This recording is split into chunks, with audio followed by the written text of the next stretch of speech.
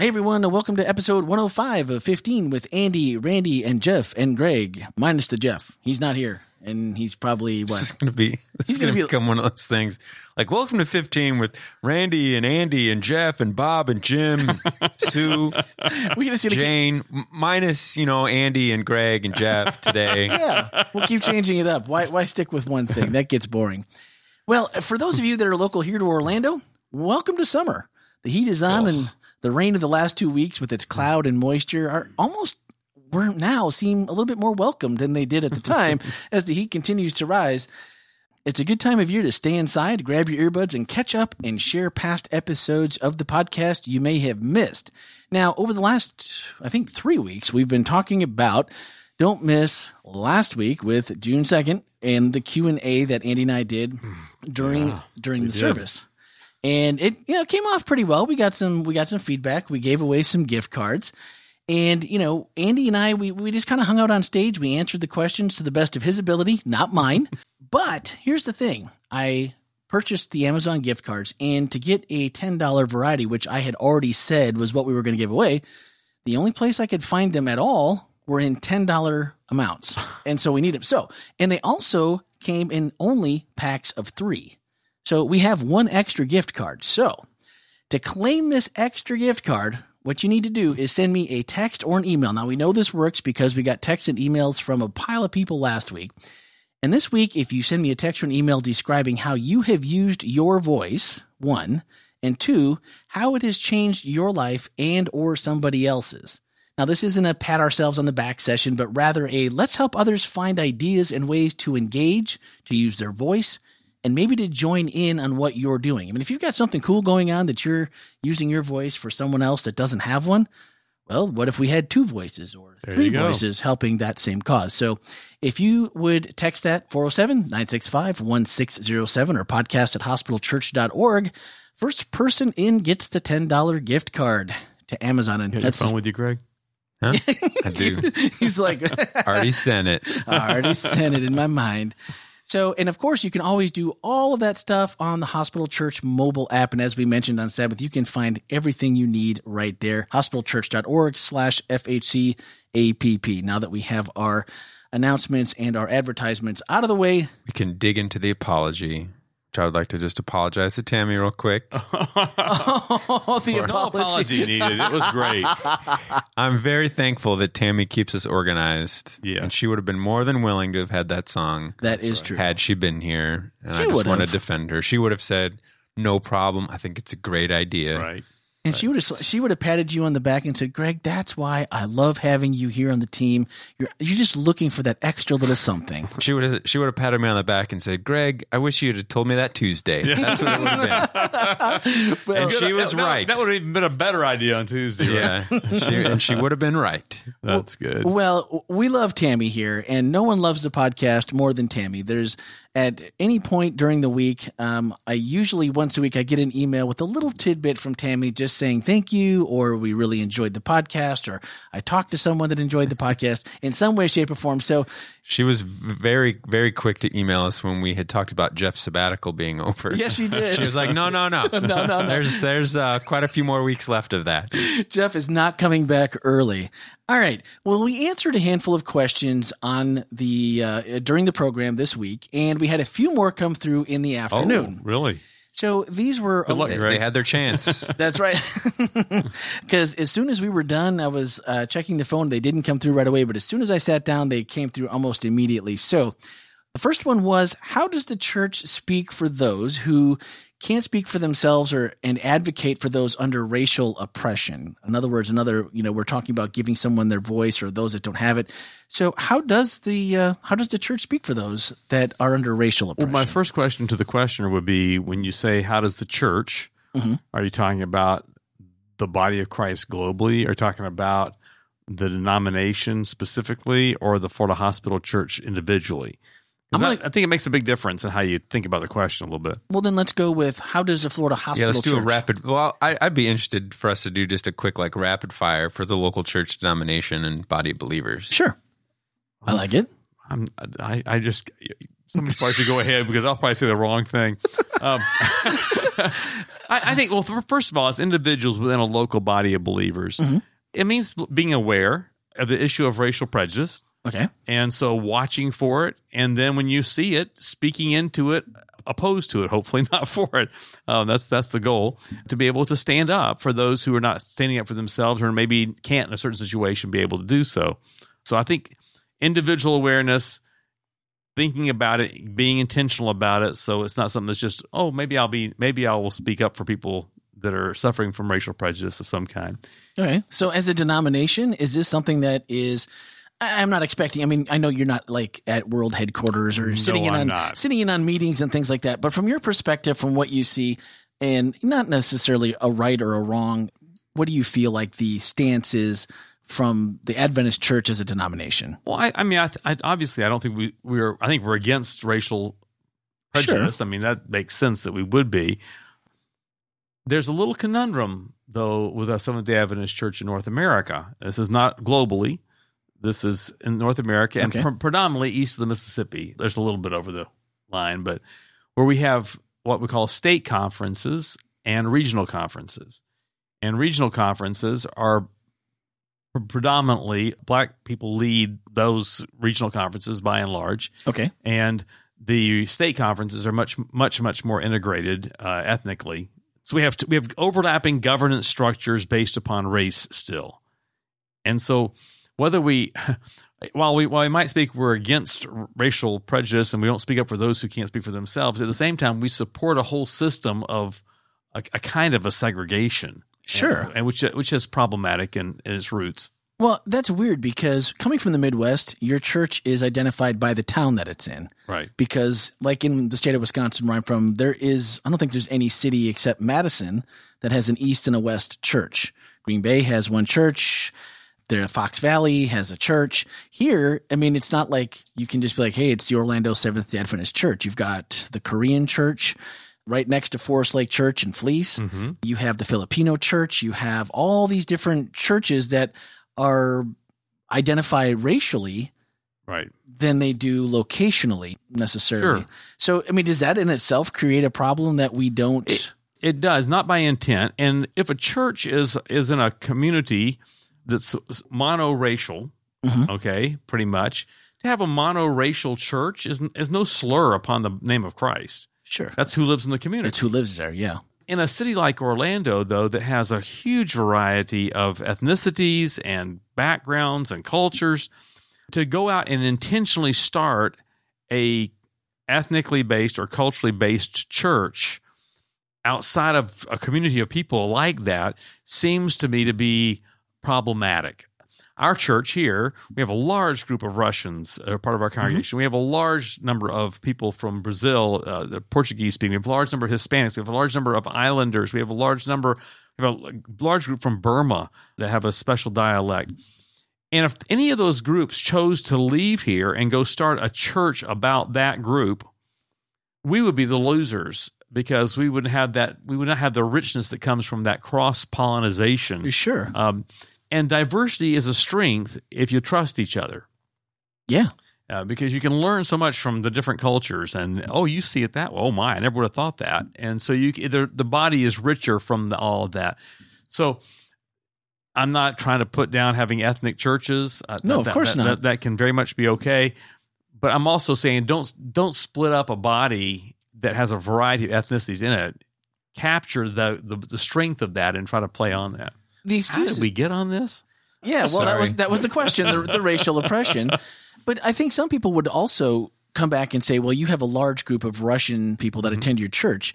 Now, does every one of them speak really fluent English? I mean, is it easier for them to attend a church, or would it be easier for them to start a church where it's like, hey, we don't have to try to figure out the English. When doing church, we can just talk in our native tongue. I mean, that might be. It might be, but would it be better for the kingdom of God? It might be more comfortable. Sure. It might be nice to walk into church on Saturday morning and have the sermon in my native tongue. Is that going to be the best thing for the body of Christ? That's a decision that has to be wrestled through. They translate the service for those who have a hard time with English, so they wear headsets and listen to the service being translated. Should we do that in some other languages? Probably so. But I just really believe that there's a value of being together. Back to our original Christians, speaking up for racial oppression, I don't know what the official denominational stance even actually is, but as our denomination, we're opposed to it, and I'm not sure how we speak into that, but I'm sure we do. I mean, I think that I know that ADRA, for example, like does a lot of work, not just in necessarily the relief portion of it, but in just some of the work that they do for at-risk, young people and people groups, around the world. And there's a few other arms of the denomination that kind of work to help with those things around the world. Okay. Well, and the second question that came in was, when you fail to see God's hand in your life, or you fail to see that wisdom or your voice, how do you keep the faith when you don't see it? You don't have a voice. And I guess as a part of that, when you then don't feel or you don't see God's hand in your life, how do you keep the faith and move forward when it feels like you have no voice and you have no way to even seemingly cry out for help? Because I think a lot of people feel that way when it comes to probably a lot of life situations. But I know in church, if you feel like maybe you don't have the same connection or maybe the same upbringing even, then some people we can quote, some people can just quote text like crazy. I know for me, I'll be like, wow, that's amazing. I can't remember anything. John 3:16 and Jesus wept, and I don't remember where that one comes from, but those are the ones I can just pull off and fire out at you. John 11:35. Oh, see that right there he is. So I think if you're having a little bit of a hopelessness, there's a lack, you think of a lack of wisdom, that you don't have a voice. I think one of the first things to do is prayer always works, but that's important. But I really think reviewing the stories of those who've been in similar circumstances and came beyond it. Yeah, there's nothing like a personal story of someone who's gone through adversity, gone through a time of hopelessness, and returned to hope. Those can restore. Oh my, okay. If that person went through that, I'll hang on and to remember that life doesn't come in a steady stream. There are ebbs and flows to everything. It'll be overwhelming and horrible one day, and less horrible and less overwhelming the next, maybe. How do we recognize then when people may be struggling with not having a voice? I mean, it's obvious when we talk about things like social injustice or racial oppression. Those things to most people should be pretty obvious. But if Greg is over here, he's a new member at Florida Hospital Church, and Greg is just not sure where he fits in. He doesn't feel like he has anything that's maybe super important that he needs to get off his chest. But what you were just talking about, Andy, where someone, if we know that they kind of share that journey with us. Right. So how do we find Greg to say, yeah, Greg, you and I have the same, we kind of have a little bit of the same story. And all of a sudden Greg makes that connection, and then Randy and Greg can have a dialogue, and I can use my voice, and then Greg becomes more confident and use his voice. But if I don't recognize that Greg has this issue, then how do I help him? I mean, he stays there, or someone else finds it. But how do we find people or seek them out? Well, at least a piece of the answer. I'll let Greg speak to this, but at least a piece of the answer, I think, is just to be more intentional about building relationships. Because without the relationship, I'm not going to know. Yeah, unless I've got some kind of super gift of discernment.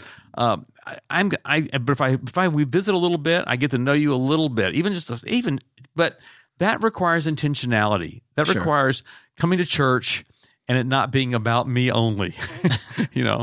I come to get my blessing for the day and to praise my God for the day, and it's going to be my experience for me, and I'm going to go home feeling good about me. But to come saying, I want to engage. I have intentionality of building relationships with people while I'm there. Because it's in the context of those conversations, there'll be all the time, I think, as pastors, we recognize we don't know something's going on, and all of a sudden we get someone who's frustrated because we didn't, or are disappointed that we didn't come to see them when they were in the hospital, and it's like, did you tell us? Were you in the hospital? Like we didn't know. Did you tell us you were going in? And so like it's we want to be able to help people. I mean, that's a big part of what I do, why I do. Like, that's why I went into pastoral ministry, was to help young people, to be their advocate, to be their voice, to be able to provide support and encouragement in the times when they need it the most, because other people did that for me. And sometimes you just don't know, right. and it's tough. I mean, if you're introverted, there have been a couple people in the last probably month or so that I've had an opportunity to to either directly or indirectly hear their story and find out about. And they're very introverted, and it's hard, that piece to come to church and work to be engaged is just so, it's like, and I'm listening to Andy talk about, you got to come to church and you got to engage. I'm thinking, yeah, that's a good idea. But man, when you think about people who are really introverted, that's really tough to do. That makes it hard, because if they're not here, it's just like the people that were going, hey, how come you didn't come visit me? I didn't know you were here. Right. But I think part of that, and one of the challenges then is, so as a church like Florida Hospital Church gets bigger, how do you make it smaller? That's one of the challenges that we have to do, and that as a church, in our administration or organization or whatever, our leadership need to figure out, like, what are some ways that we can help make what might be intimidating for an introvert in like a meet and greet situation to make that more like a meeting 2 or 3 or 4 people in some. Yeah. I was having lunch this weekend, and I won't reveal the sources, but they had a picture on their phone of one of their children under the seats in the worship center. Oh, yes, I saw that. This is how he reacts to meet and greet. And there's a lot of adults, if they could climb under the seats, they would. They could, if they would fit. And so I think that's important. Again, though, I think if we can intentionalize life not being just about us, we'll be able to hear stories, and we'll be able to recognize where we can be voice for others. It's in the conversations, it's in hearing the stories that it opens that opportunity. And really, I think for those of us who don't find ourselves on the introvert side of the scale, it's on us a little bit to use our ability to just go up and talk to anyone, even if, and especially if they look maybe a little lost or a little timid, like, hey, I don't know you, but I'm Randy. How you doing? Sure. Are you, and don't be afraid of the, hey, are you a member? I'm a member. Oh, sorry. Didn't know, This is my seat. Safe questions always. How long have you been worshiping here? Oh, I like that. Safe question always you can ask. Oh, I've been here for 55 years. Well, this is my first weekend, so you can't go wrong. There you go. Man, we should have been talking to Andy. See, this is why we have Q&A with Andy. There's lots of good stuff. It doesn't work if you're a pastor, though. No, that's harder. If I go up to someone, how long have you been worshiping here? You don't Bro, know. I've been here for 20 years. Like, you don't know? We've talked 4 other times before. How many times are you going to ask my name? My bad. All right. Well, this week, one of our FHC takeaways asked, who do you know or know about in Orlando or wherever you are who can't speak for themselves and needs an advocate? Needs your voice. And I thought if there was a way that we could be more intentional about those of us that, again, maybe be on the other side of the scale, where find ourselves to be a little more extrovert than introvert, this might be a good idea for us to just mentally say, hey, who do I know? Who do I know about? And maybe who do my friends know about that might need this help, and engage them that way. It's one of the reasons I encourage adults to ask kids' names. Every kid's in the category of needing an advocate. Sure. That's a good idea. The ones that are more gregarious and the ones that are more shy still need advocates just because of their vulnerability of being children. Yeah. And so I think if our church would really be cognizant of kids, and if you learn a kid's name and you don't see him for 2 weeks and then you see him again, you call him by name. Yeah, that's huge. You've made an impression, and they feel more valuable, and we're doing the right thing. We're giving voice, and they should feel more valuable, right? Because if we have taken that time and we're being intentional, it does show value. It means we do value. All right, our final thoughts are from the closing to Andy's message. He said, when we say yes to Jesus, we are agreeing to be wise and to become people individually and as a body who speak up for those who cannot speak for themselves. And with everything in our world that is just seemingly off the rails on a regular basis, this seems like a fairly easy but really effective way to show the love of Christ. All right, speaking of this upcoming week. You want to be here. Oh, all right. I'll just say you want to be here. It's Zed, right? One of our smartest members is going to talk. Zed Stefanovic. Zed Stefanovic. And so he will be presenting the message this week. You will be glad you were here. It'll help you have a better understanding of the Abrahamic faiths. Excellent. And I'll just leave it at that. And if you are not going to be here, there will be I've heard rumor from Tony that there'll be a Facebook Live where we're going to do a little... Oh, during the class time? Yeah, and do a little bit with Zed that way. I hope that we can catch him. I'm reaching out to him this week as well. Okay. So if all goes well, hopefully he will be sitting here. We can give Greg the week off or Andy the week off next week, whichever. He'll be speaking for church at first service at 9:30. Then he'll be doing a question and answer, sort of an interaction about the topic a little more during the class time in the center of the worship center. Oh, okay. While classes are going on. We're not asking anybody to cancel classes, but those who would like to come can come that. Sure. And then he'll be speaking again at the 12 o'clock service. I've only heard him speak a couple of times. It's enjoyable because his knowledge is just really super crazy. It's amazing that a person can be that smart and know that much about the Bible and tolerate my sermons on a consistent basis and be nice about it. All right. Well, you definitely don't want to miss that. So check all that out. And that's going to do it for this week. Don't forget to text and email me how you are using your voice and helping somebody else in the process. Please do share that process with us. Claim your gift card. Thank you always to Andy and Greg and Tom. And do join us again next week for episode 106 and hopefully the aforementioned Zed Stefanovich. So thanks for listening and have a great week.